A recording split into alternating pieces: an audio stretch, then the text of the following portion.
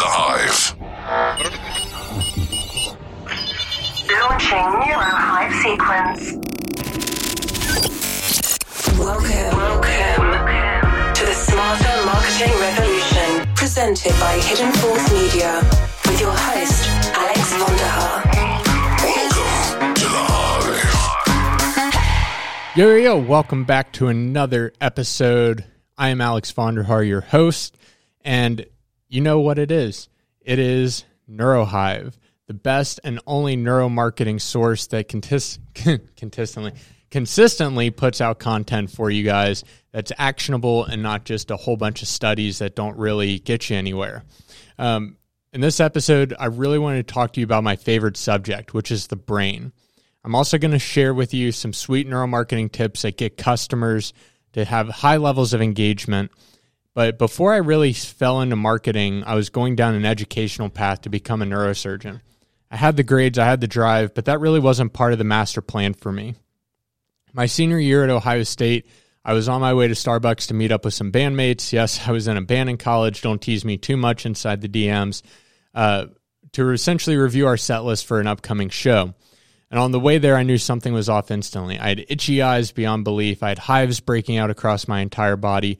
My tongue was enlarged. My throat was closing. I was starting to have an allergic reaction.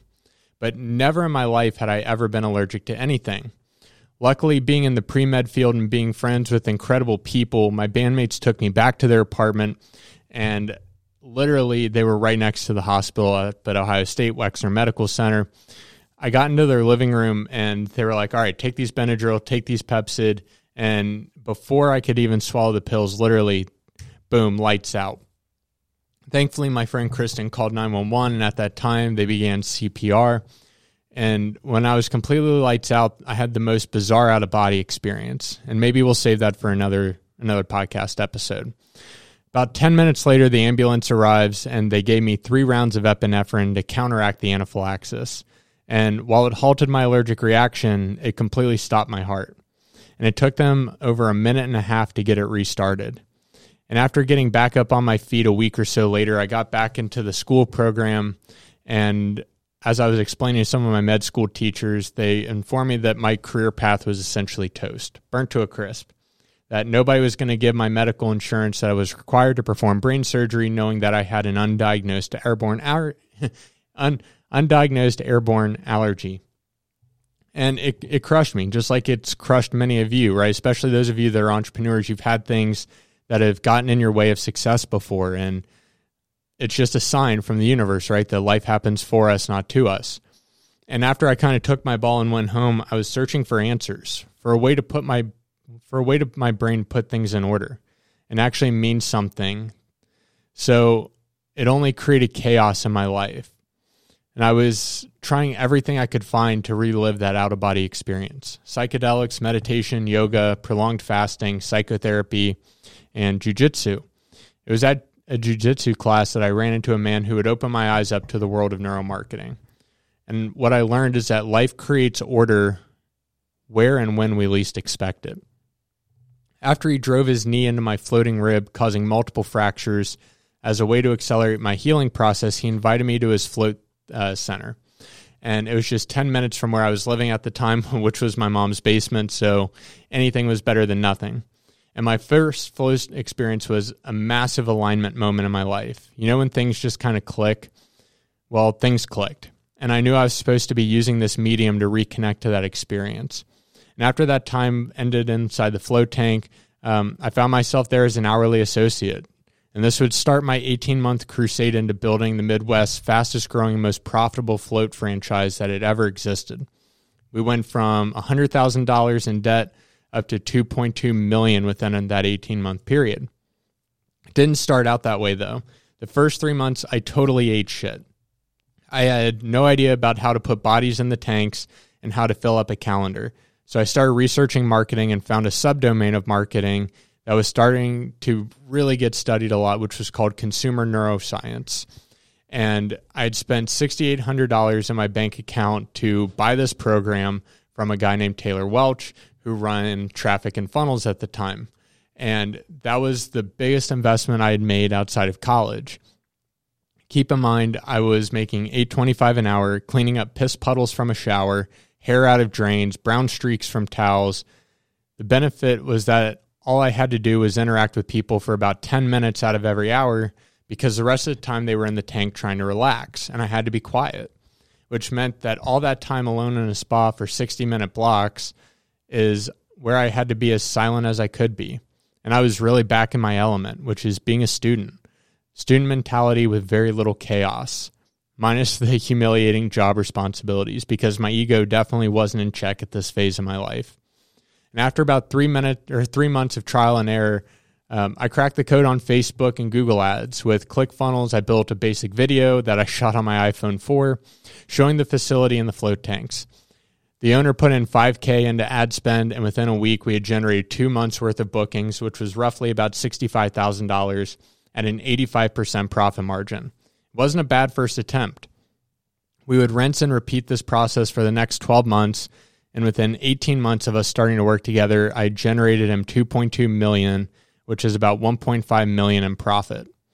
I found my calling while making $8.25 an hour, managing 2 float center locations, 13 employees who were all 20 to 25-year-old females with no professional experience.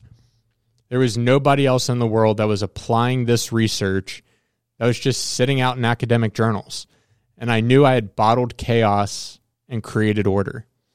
And in January of 2018, I started HFM, which is the world's first and most premier neuromarketing agency, and still to this day, we're the #1 agency in the world for what we do. And I share this with you not on the side of chaos, is where order lives. These two are truly inseparable. They're truly a universal dichotomy. It's a strange phenomenon because our brains can't thrive in chaos. As much as the creative minds will disagree with me on this because they don't believe creativity can be an orderly process, it's just simply not true. Let's take music, for example. It's widely known that most popular modern music in the Western world revolves around 4 chord structures and typically starts with a hook, which is our chaos, and then carries the beat and the melody to create order. And that's all to create a memorable and likable song. Take olfactory sensations. Arguably the most impactful sense receptors for evolving the human genealogy.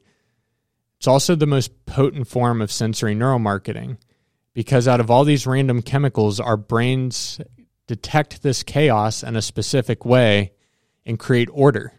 So we organize all of this. And the sense of neuromarketing through smell was one of the first dozen experiments that I ran when working at the Float Center. And to be honest, it didn't start off as, hey, we should do this to try to do neuromarketing. It started out as a way to cover up the smell of urine in the spa rooms. Yes, people are gross and would pee in the showers, causing the whole room to reek. I started to experiment with the smells, and it created a buzz unlike anything I'd ever experienced before. We started to narrow our list of trial scents down before finding the one that crushed in the lobby, where we did all of our selling of memberships, packages, and all that, because it was our last effort to get them to come back in the door after they just experienced something that they've never experienced before. Every customer that came back, I desperately needed, because it made our marketing efforts that much more affordable, and we could spread the customer acquisition cost over multiple visits, making the return on ad spend that much better.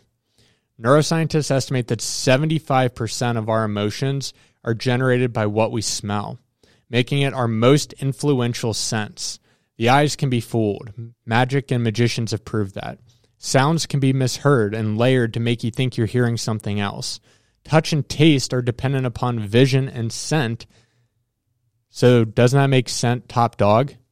Once a scent is embedded in our brain, even visual cues can cause it to be resurrected and even experienced. According to Gerald Zaltman, an expert in consumer psychology and author of How Customers Think, quote, sometimes we even process smells unconsciously. In one experiment, researchers asked female subjects to smell shirts worn by men who watched either an erotic movie or a neutral movie. Virtually all the women said that they didn't smell anything, but when placed inside of an fMRI machine, scans of the brains of the women who smelled the shirts worn by aroused gents lit up in completely different ways. Now, this is just one example of why surveys and questionnaires and similar market research tools can be unreliable at times, but it at least gives us a good indication as to what we can use, what's in our tool belt that's easily disposable.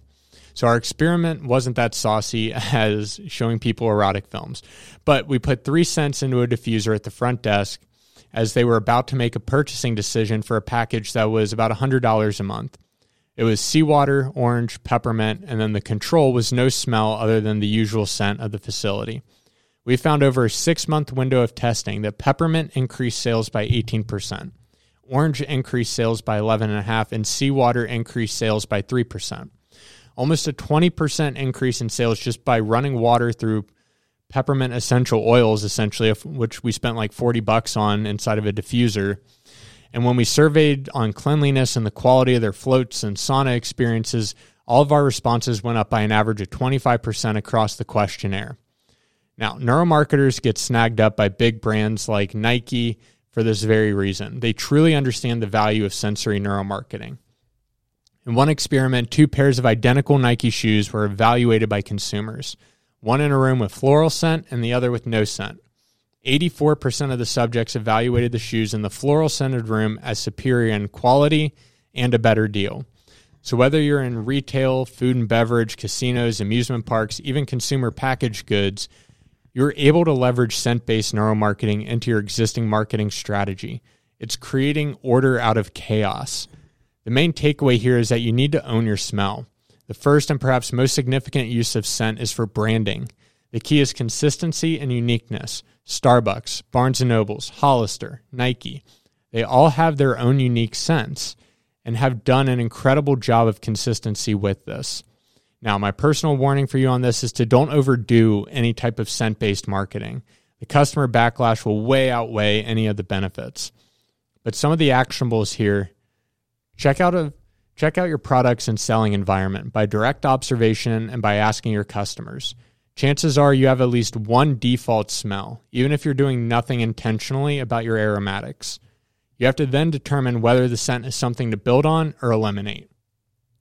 Then consider a branding strategy that includes aroma. Think outside the box. Then lastly, follow that through into the product and the customer experience environment. All these marketing tactics are here to help create order around your brand, to eliminate chaos. And oftentimes it can feel chaotic. And when you feel the chaos, your customers are 1,000% experiencing it too. And oftentimes you'll find that they aren't searching for a deal, a discount, a BOGO, a freebie, or any other type of gimme, but rather they're searching for the next great experience. And when you create a sensory experience with consistency, you're creating order in people's lives. This gives them the cognitive bandwidth to open up and experience your product with their guards down. It eliminates the barriers and smooths out some of the friction. Order over chaos, always.